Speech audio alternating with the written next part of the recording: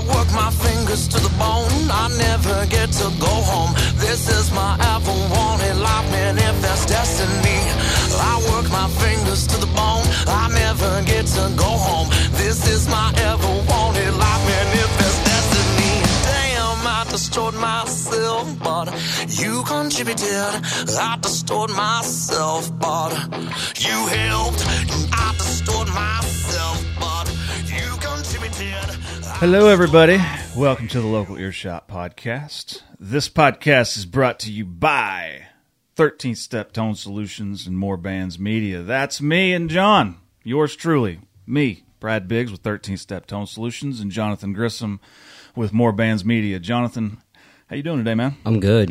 How'd our boys in Hollis do the other day? Oh man, it was a good show. Man, it was a good show, and I'm pretty sure that they gained some fans. I heard good things. I was just not quite in this dimension at those particular hours for that show, so I apologize. I was not able to make it out there, but I was surfing the universe. I will say that the what is it, America's Thunderstruck? The tribute band.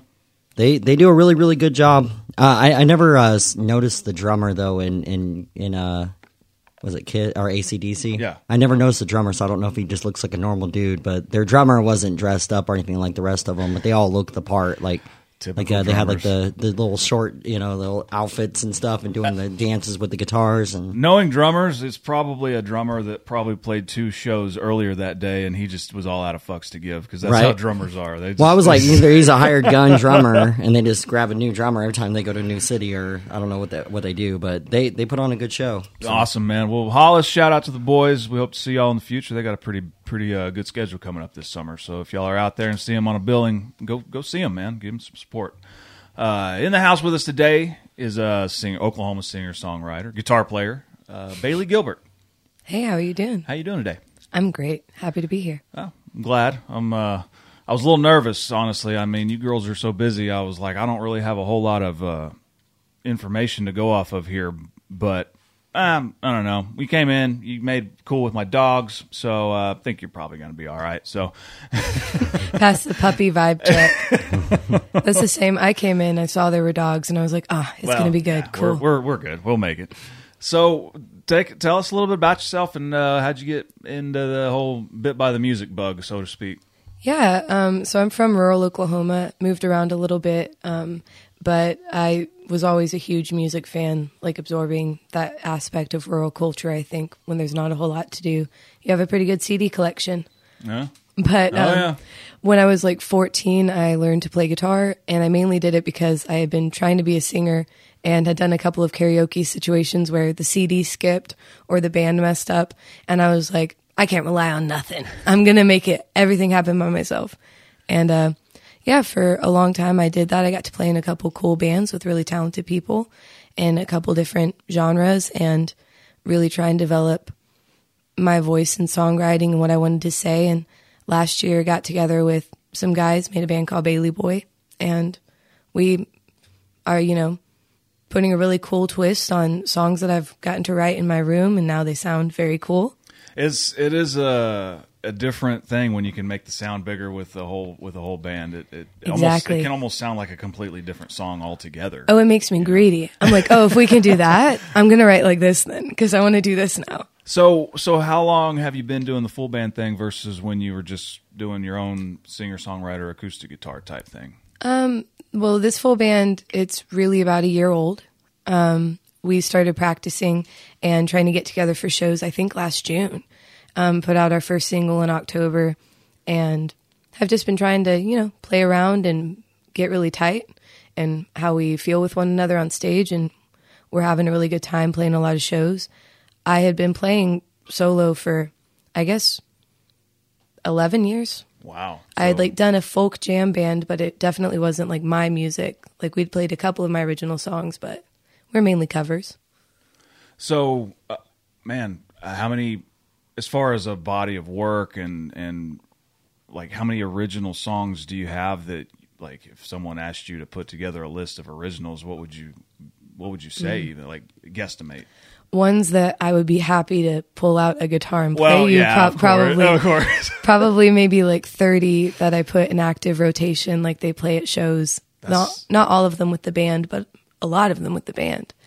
And then I think like maybe 80 or 90 total written songs that I have at one point claimed and played and been happy with. Yeah. That's quite a body of work. I mean, thank you. When it comes to, that's one thing I struggle with. I'm a guitar player, and I've really tried to do lyrics, especially here lately after I got my head cleared out. But it's just it's hard. It's hard for me to the words fall short, I guess. But how does that work in your head as far as the creativity when it comes into the head? It's like, do you come through with lyrics and like, okay, I'll put a tune to that, or there's a tune come out and you're like, well, I can put a poem or something to that? Well, it's a mix. I'm not very good at guitar. Like, I've been playing for 12 years, but I'm a rhythm guitarist. I played folk guitar, open chords for a long time. When I discovered bar chords and electric, it was revolutionary for me. Okay. Yeah. So now I get really loud, but I'm still not doing anything cool, really. Luckily, CJ, our guitarist, and Baileyboy is like a very proficient and very awesome guitarist, and so I just like gesture. He does the thing. But for most songs, I usually get like a hook or a line. It's usually like some kind of phrase with the melody. And then I'll either chase that melody, like find a guitar and start trying to figure out what the shape of that is and then put lyrics in. Or I'll be like, what am I trying to say here? Write out a verse. But it usually kind of happens like first line of the chorus. And then it happens organically as I play. Nice. Well, who are the other guys in the band? Let's give them a shout out here. Yeah, so CJ the guitarist, and then we have Tim Stieg playing bass, and then we have Tyler Romine on drums, and they're all super talented, and they actually have another project called CJ and Stieg where they do prog rock and original music, and it's great. So I kind of just saw their band one time and was like, I'll take one of those. And they get to stretch themselves out a little bit playing some indie shit. Well, that's cool, man. I mean, you do most of your work here in Norman. I know you're a local a Normanite here in the city. Yeah, my day job is for Old Blood Noise Endeavors. Get out. Yeah, super fun. Love those guys. When we got the show going, we had emailed back and forth, and it just sort of just fell apart. Like they stay even busier than I do. That's how I kind of took it. It wasn't like a negative thing. They like, these guys are really seem like they're taking off, especially at that time. They were getting a lot of attention here in town and nationally. And yeah, I'm like, man, that's awesome. I would love to interview them, just because we got Old Blood Noise, we got Walrus and Keeley, and they're all right here in Oklahoma. And I'm like, that's so freaking cool. I think it supports the notion that there's nothing to do in Oklahoma but like trouble and like hobbies, you know? So like the music scene is really flourished because there's all of these people investing in it. But no, that would be cool. But I build guitar pedals. We're in OKC now. They're like refinishing the old Oak Law Opry building. And it's like the Resonant Head. It's a venue that just opened up, is like attached to us, and we work with them a lot on things. And so they're always doing new cool projects, and I'm always hearing about it as we announce it as a company, and then being like, I didn't even know we were doing that. That's so cool. Hell yeah. I'm going to tell you, I need to reach out again and just see, because reminders never hurt, I'm sure. Oh yeah, for sure. It's just people are busy. I know they're busy, and like I said, I'm 13-step tone solutions is what I started, and I've gone through the whole. I built a guitar for a band out in California. Shout out Jordan, them Evils. I loved it when it was done, and I got to present it, and I was like, this is awesome. We caught them on tour, and we did that whole dance. That's cool. But during the building of it, I basically stopped playing, looking at guitars. Like, I hated it. It just became work, and I'm like, I don't want that to happen. So then I went, like, okay, if someone asked me, maybe I'll do that. But then I went to amps. I really enjoyed that. And then I'm like, there's already a lot of people that do that. No market. And then I went pickups. I wanted to wind my own pickups. I wound some pickups, and I'm like, nah, it's not, nah. So now that's when I talked with Nikki, and now she's like, well, what we need in the city for a music scene, if we want to have structure, is we need good promoters that aren't afraid to take on local talent and legit try to make a market with it. And I'm like, I think I might be able to step into that role. I don't know a damn thing about it, but I've been working with her and talking with her, and I'm like, I think we might be onto something here. Yeah, I think that she has a point. Like, I've been obviously playing in the Oklahoma music scene for so long that I know a lot of people. And so my personal network is one where I get to walk around a lot of the booking shortfalls just because of who my friends are. And I can acknowledge that that is frustrating and that really talented people trying to get their foot in the door, it doesn't cultivate that. Which is why we do see a lot of rotation of similar artists and kind of like staying at the same level of venues even when their following grows or even when they're, expanding into new projects or genres. And I just think that every venue and every event has such a different process and approach to booking and preferences, and a lot of it goes unspoken. And I do wish that there was just more of kind of an industry standard, that could be easily explained instead of having to kind of learn like, well, if you're playing at like these 6 venues, it's this kind of thing. Yeah. These 3 venues, it's this kind of thing. It's cliquish. Yeah, it does get cliquish, and I'm happily in cliques, and I can still acknowledge it's harmful. In Oklahoma City, it goes more like who owns the venues too. So there's about 3 to 4 different bar venues and stuff that are owned by the same people, and so they have the same bookers, and so they're booking the same bands to handle the headliners that are coming through. But it's like I can only see certain bands so many times before I'm like, well, I'm gonna walk outside and go, hang out outside until you're done, and I'm gonna come back inside even though I like your band, because I've seen you like 10 times. So yes, and I've seen some venues trying to combat kind of like the oversaturation of certain bands in the area by putting in proximity clauses that say, if you're going to play here, then you can't play anywhere else in OKC like 2 weeks before or 2 weeks after. And I'm like, damn, so you're paying me a whole month of rent at that gig? Yeah, that's what I'm saying. This is my job. And so it's one where like having the venues hire the same people over and over. Yep. I think that if everyone played a ton of shows, but at a ton of different venues with a ton of different lineups and different bands, you would keep having unique shows and experiences that people want to go to. Okay. I'm going to push back on that just a little bit because of what I'm seeing right now coming off of COVID. It seemed like festivals were already popular, but once that opened back up, everything is a festival. And I'm kind of wanting to pump the brakes. I'm not arguing for festivals. I'm more saying like this Friday night, these 3 bands are playing at this venue. Yeah. If you're a music scene person who likes to go watch live music, then that means that like they're all getting this kind of sound approach, that they're going to have this kind of an energy. Yeah. It's going to be a unique experience. And I don't know, I think that's something that's within artists and venues' control to try and cultivate. Well, that's another thing we talked with Nikki about is like, who are we really going for? Like, because we had an idea of a female headliner, of a female featuring show, and it's mostly acoustic, singer-songwriter originals. Ultimately, that is kind of a hard sell.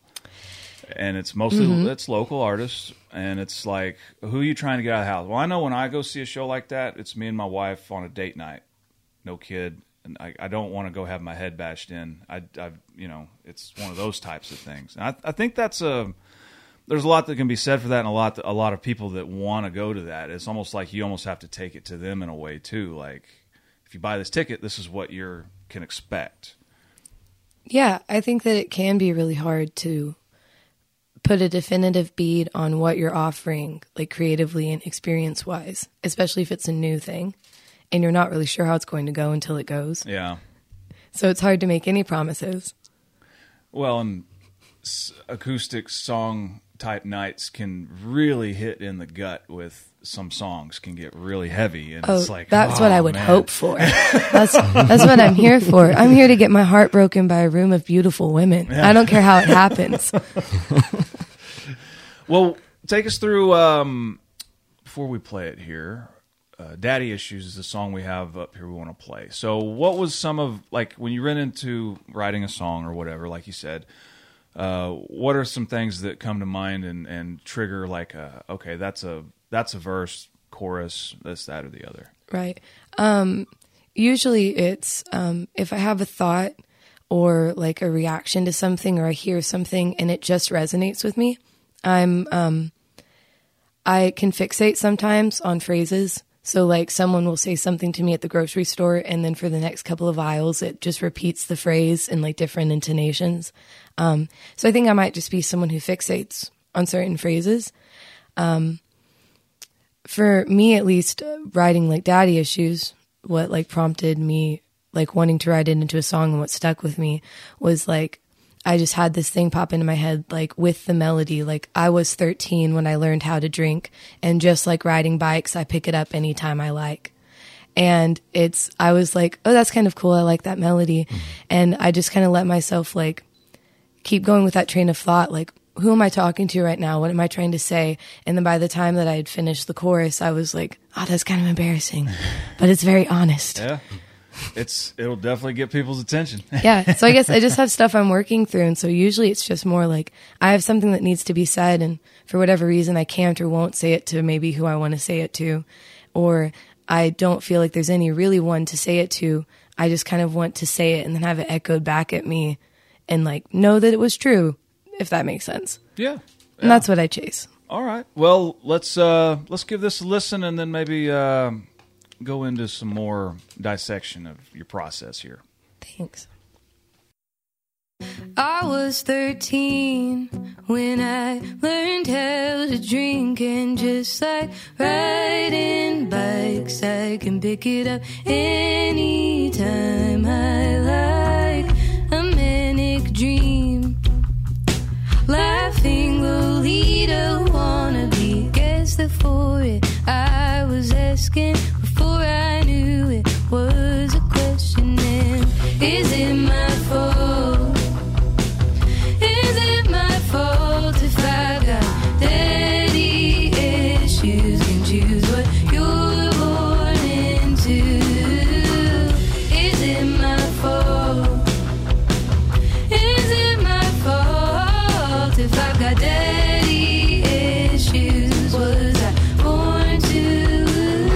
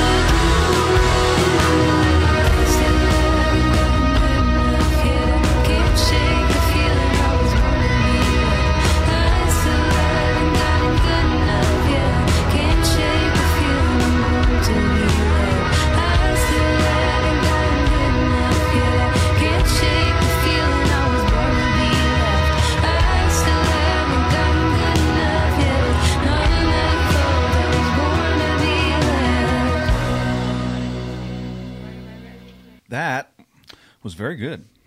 Thank you. The name of that's Daddy Issues. It's out on Spotify and all the platforms now, I suppose. Yeah, even has a music video on YouTube.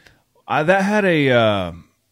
we were talking during the song, and it had a very big sound. And the bass and that drive, that 4/4 drive, is very rockish. Thank you. Dare I say you're a rock and roll chick? I don't know if it's just internalized misogyny, where I don't feel like I get to call myself a rock artist, or if it's just because like so many people cry at songs that I do that I feel like, oh, no one's rolling right now. Oh, but. Yeah, like, I mean, we have a lot of edge and rasp. Our live stuff is really way heavier than that, and we get asked to turn down a tiny bit sometimes, which I get a lot of validation from. Well, what's kind of your wheelhouse as far as just personal comfort? Are you more comfortable just up there with an acoustic guitar, or you like the band? I love the band. Yeah. They, like, bring so much to it. It's like all the backing stuff in the back of my head is now loud and proud and happening better than I could have thought of it. Well, tell us how that song came together from the production side of things, as far as getting in the studio and cutting it. Yeah, well, CJ and I had met at a Seventh Day Rebellion showcase of like songwriters and stuff, and he had said he's doing some producing and learning how to do that, and offered to help me out with that if I ever wanted to, and I eagerly took him up on it. And we came in and actually did a whole nother song called Trees and recorded it. And then at the end of it, he was like, this is a very big sound. Like, he's like, he's like, the treatment I gave it, I'm not sure if it's what you're looking for. And I'm like, no, I want to lean into this hard. Yeah. Like, this is the sound I've been looking for. Like, you just listened. And when I said I liked things. And so we were like, let's approach Daddy Issues, which we both felt was like, we had gotten a lot of positive feedback. People had wanted to hear that song and put it on Spotify for them, and which is always really great to know that people want things. So we went into it like wanting to just make a very polished like moment in time of that discovery of that sound. And I don't know, it was very cool. It has a kind of that 70s wall of sound thing going. I was thinking Springsteen or The Who, even maybe some of that element in there. I love arena rock. Like, yeah. If you look at my old like iPod Classic, it's a ton of like live performance videos on the tiny screen. Like, I'm watching Bruce Springsteen and AC/DC. I'm watching O2 performances. Like, yeah, product of our childhood, I guess. Exactly. That's one of the first albums I remember hearing in the album was AC/DC Back in Black. Oh gosh, yep. The muscle memory of if any of those songs come on. It's the same 3 chords, Bailey. Come on. It gets me. It understands me. All that, yeah. I mean, that's really cool. So, thanks. If we were to be able to put like something together, if we could get maybe you and Nikki on a billing together, is that something you might be interested in? Yeah, I love hanging out with Nikki in any capacity. Cool. She's okay. She's pretty great.